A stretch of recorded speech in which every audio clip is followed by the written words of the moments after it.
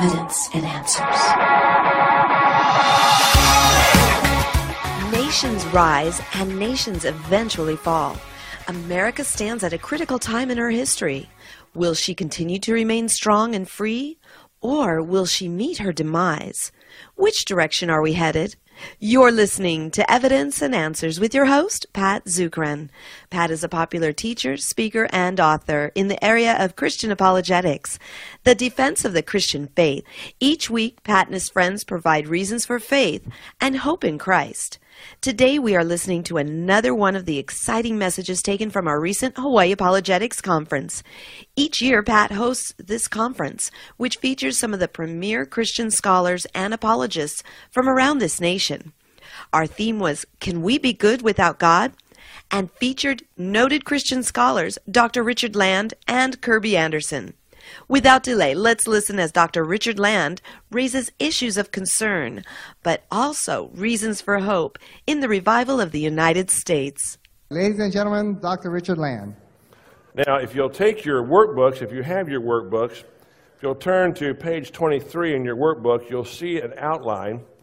Now, it'll help me manage my time if you can tell me how many of you heard my sermon last night. Would you raise your hands? Okay, that helps a lot. Thank you. Then you heard me read from Deuteronomy chapter 30, where God calls upon his people to make a choice between blessing and cursing, between life and death. And God calls every nation and every generation to make that choice. We can choose God's way, which is the pathway of blessing, or we can choose our own way, which in effect is the devil's way, and it is the pathway of judgment and destruction. And one of the greatest lies of the devil, it may be the greatest lie of the devil, is to convince people that God is a grandfather. Now, you know grandfathers, they spoil. They don't reprimand. There's nowhere in the Bible where it says that God is a grandfather. It says he's a father. Now, watching my parents become grandparents was a revelation. I felt like asking my parents for identification. Who are you and what have you done with my parents? When my oldest daughter was about 5, she began to express an artistic bent by using her 64-color Crayola box to create free-form, rather Picasso-esque murals on the walls of our home. I explained to her that this was unacceptable behavior and that if she did it again, there would be serious repercussions. And my wife did what she did with most of the things I said to my children until they were about 12. She translated it and said, "Honey, that means you're going to get a spanking." So she waited until my parents came to visit. And the next morning, lo and behold, at 5-year-old height, all the way down the hallway, was this multicolored, free-form, Crayola-inspired mural. So I took Jennifer into the bathroom and gave her 3 swats with a plastic ruler. Came out into the hallway and encountered my mother in tears, a woman who broke a hairbrush on me. And I said, "Where's Dad?" She said, "Well, he's in the backyard. He couldn't stand it." Now, when I was 11, I was expelled from Sunday school. Now, in my own defense, I want to say that if I had been paying enough attention to know that they were praying, I would have waited till after they finished their prayer before I popped the balloon. Nevertheless, they threw me out. So I'm standing out in the hallway waiting for Sunday school to end and the worship service to begin, and the superintendent of Sunday school walks by and says, "Boy, what are you doing out here?" And I said, "Well, Daddy, they threw me out." Well, he took me in the bathroom, gave me a whipping with a belt. Thought about it during church, got worked up all over again, gave me another whipping with a belt when we got home. But when his granddaughter colored on the wall, I think he was trying to work up the courage to ask if they could cut out the sheetrock and take it home and have it framed. God is not a grandfather. God is a father.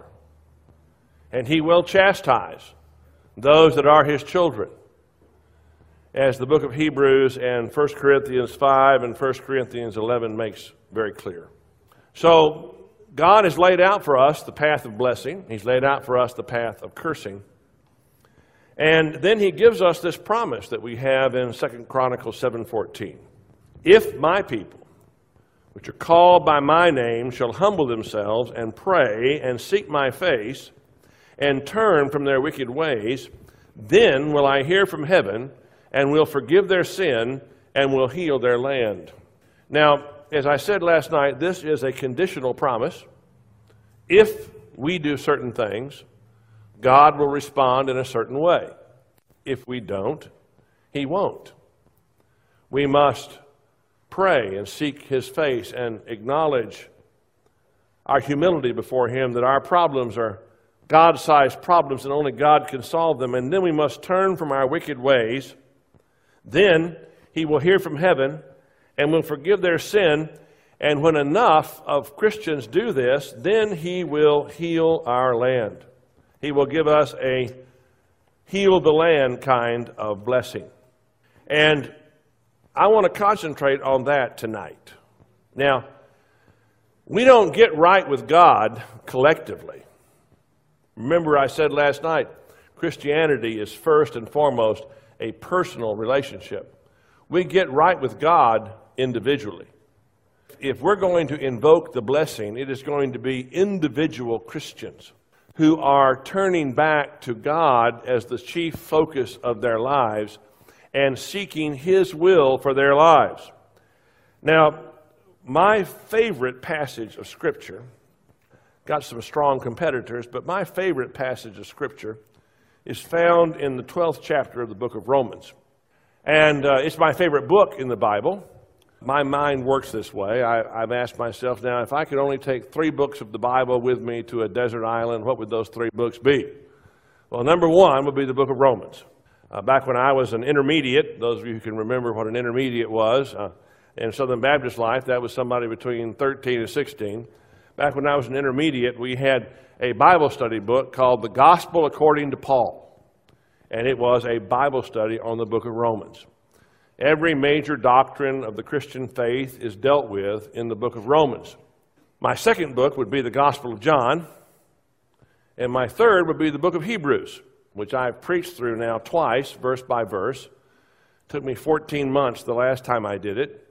And it really is the Holy Spirit's commentary on the Old Testament.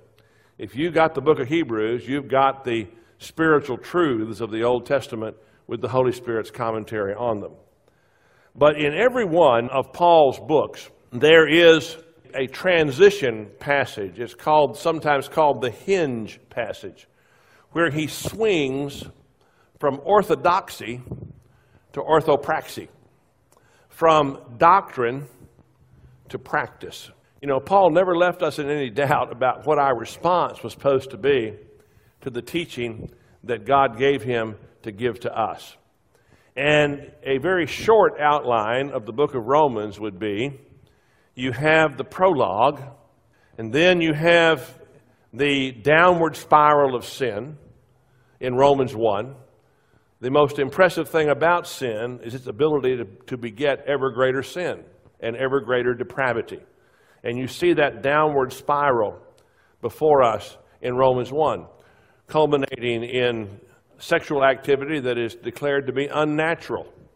Even their females did leave the natural use and burn in their lust one towards another. And without natural affection, it says in the King James, that's the word for mother love in the Greek language, storge. It means mothers who don't even love their own children. Well, how else do you explain 56 million abortions than the downward spiral of sin leading to mothers who don't even love their own children?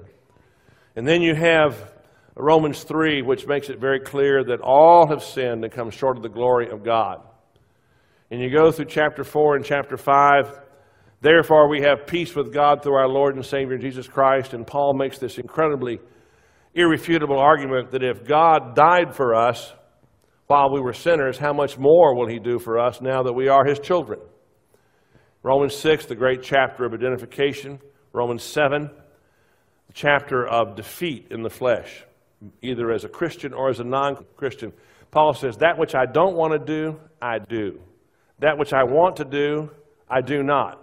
Who shall free me from this body of death? You see, one of the great lies the devil teaches us is that we can be our own God. We can do our own thing. We can decide what we want to do. We shouldn't let God tell us what to do. Well, we're not going to do what we want to do. We're going to do what the devil wants us to do. I mean, how many New Year's resolutions do you keep? That which we don't want to do, we do. That which we want to do, we do not. Who shall free me from this body of death? We're either going to do what God wants us to do, or we're going to end up doing what the devil wants us to do, which is destructive, which causes pain and misery to all of those around us, because the devil hates us with a malevolence and a malignity that is beyond our comprehension. Then you have chapter 8, which is the great chapter of victory. The Holy Spirit's not mentioned one time in the 7th chapter. The Holy Spirit's mentioned at least 15, 16 times in the 8th chapter.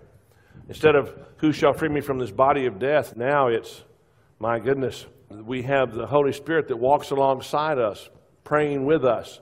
And the Holy Spirit lives in us. And that nothing shall separate us from the love of God. And all things are being worked together for the good of those that love God and are the called according to His purpose. And then we have a parenthesis in chapters 9 through 11, where the Apostle Paul anticipates the objections of the Jews to the gospel of grace being preached to the Gentiles and answers them. And then we come to the hinge passage, Romans 12, verse 1 and 2. I beseech you, therefore, brethren, by the mercies of God, that you present your bodies a living sacrifice, holy, acceptable unto God, which is your reasonable service. And be not conformed to this world, but be ye transformed by the renewing of your mind, that you may prove what is that good and acceptable and perfect will of God.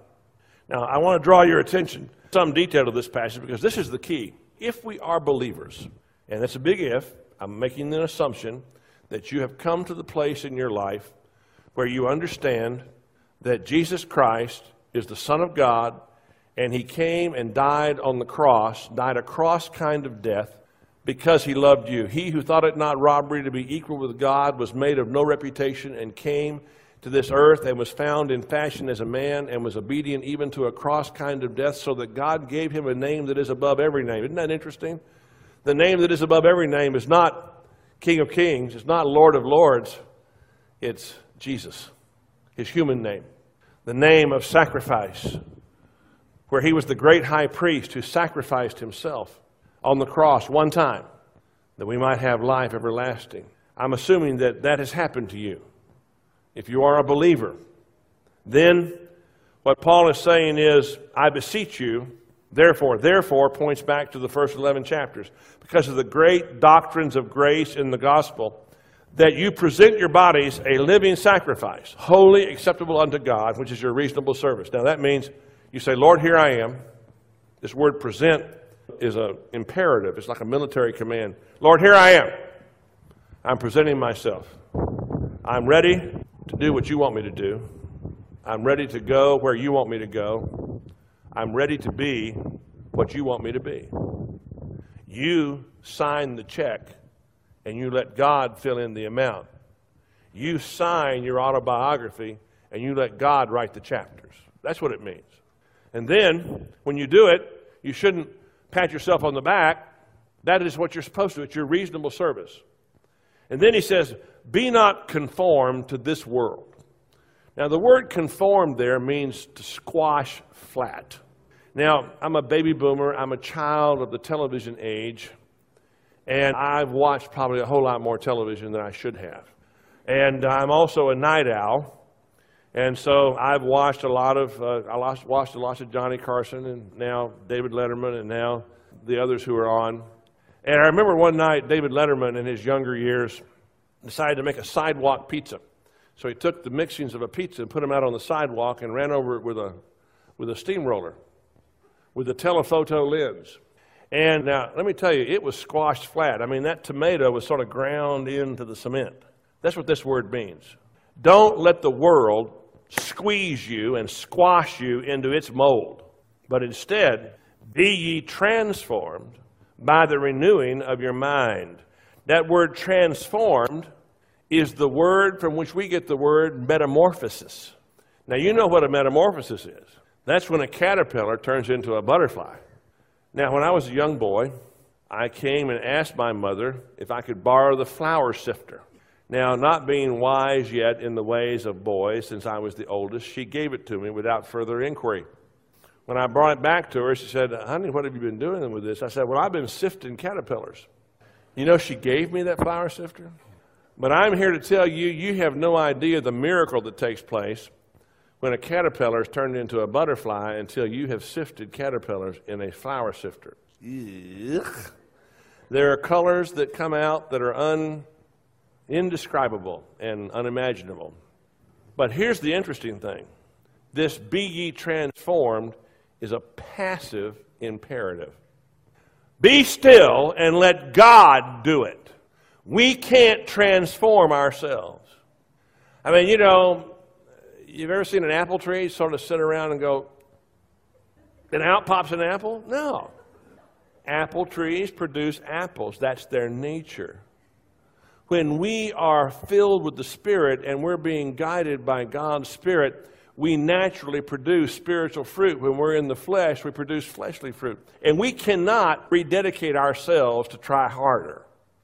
The flesh will always lose. It says, be ye transformed. Let the Holy Spirit transform you. Let the Holy Spirit put you through a metamorphosis from an earthbound caterpillar to a butterfly that can soar into the heavens, and by the renewing of your mind. The transformation of your mind. And your mind becomes transformed, and you then prove, that means put it to the test and discover that it's true. Prove means you say, yes, Lord, I'm going to put it to the test, and you can believe that a chair will hold you. You can believe that with your mind, but you don't really believe it until you sit in the chair. My son, when he was younger, climbed up higher in a tree than he was comfortable, higher in a tree than I could climb because I weighed more than he did, and he was unhappy. He wanted out of that tree, and it was higher than a ladder could reach. So finally, I stood at the bottom of the tree, and I said, "Son, you're going to have to jump." He was about 5.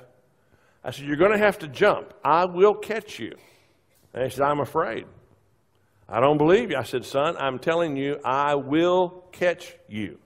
Well, he really believed me when he let go of that tree. And I did catch him. That's when he really believed. So when we let the Holy Spirit put our mind through a metamorphosis, we prove. The word prove there puts it to the test and discovers that it's true. That God's will for your life is good, acceptable, and perfect. Now, I want you to notice that it's God's will for your life. Remember last night I said God never created a nobody? Everybody is a somebody to God. Ephesians 2, 8, 9, and 10. For by grace are you saved through faith, and that not of yourselves, it is the gift of God, not of works, lest any man should boast. For we are his workmanship, created unto good works, that God hath before ordained that we should walk therein. Let me unpack that, King James. We're saved by grace through faith, and he gives us saving faith. And then we're saved in order to understand why it is that God created us and to walk in the pathway that God has for each one of us, the good works that God hath before ordained. It's like a set of footprints out into the future, and there's a different pathway for each person. And when you let the Holy Spirit begin to transform your mind, you discover that God's will for your life is good. That means it's the source of joy. God's will, and by the way, nobody can fulfill God's will for your life as well as you can. Each one of us is unique, and God has a unique plan and purpose for our lives. And for the young people that are here, let me say to you, God's got a plan and a purpose for your life. You need to find out what it is. And no one can do as good a job of being the you that God created you to be as you can. And for those of us who are older, you may have gotten off that path. All I can say to you is that God may be disappointed with where you are tonight, but God's not surprised. And God has a plan and a purpose from where you are right now for the rest of your life. That is good. It's the source of joy. Now, when I was pastor of a church in England while I was doing my doctorate at Oxford, I had a couple come to me who wanted to get married, and I always require 6 counseling sessions. I don't marry anybody that doesn't do 6 counseling sessions. That's a good way to help some bad marriages not happen. It's also a good way to prevent a lot of problems before they get married. And after the second session, I told this couple that I could not marry them, that I would be negligent before God if I married them, that they had no business getting married, and I pleaded with them and begged them not to get married. Well, they got married anyway. Well, 6 months later, the bride came to see me, and she said, "Dr. Lynn, you were right. I shouldn't have married my husband. But now I've found the person that I'm supposed to spend the rest of my life with. And he's going to leave his wife, and I'm going to leave my husband, and we're going to get married. What do you think about that?" Now, I was going to tell her anyway, but she did ask. And I said, "Honey, you think God wants you to be sad? You think God wants you to be depressed?" I said, "Now, who do you think knows more about what's going to make you happy? The God of the universe or you? The God who made you or you?" And I then told her that we don't break God's laws, they break us if we disobey them. And that it was not God's will for her to leave the husband that she now had, and for her paramour to leave his wife, and that if they started off in that direction, they should expect to get judged by God, and judged rather severely. God's will for our lives is the source of joy. And she started to say, "I just want to be happy." I said, "Well, who do you think knows more about what's going to make you happy? The God of the universe or you?" I mean, when you put it that way, it's sort of a dumb question. God's will for our lives is the source of joy. It's good. And it's acceptable. Now, the word acceptable there, a good translation into English would be tailor-made. God's will for your life is tailor-made. It's made just for you. It fits you. It's not made for anybody else.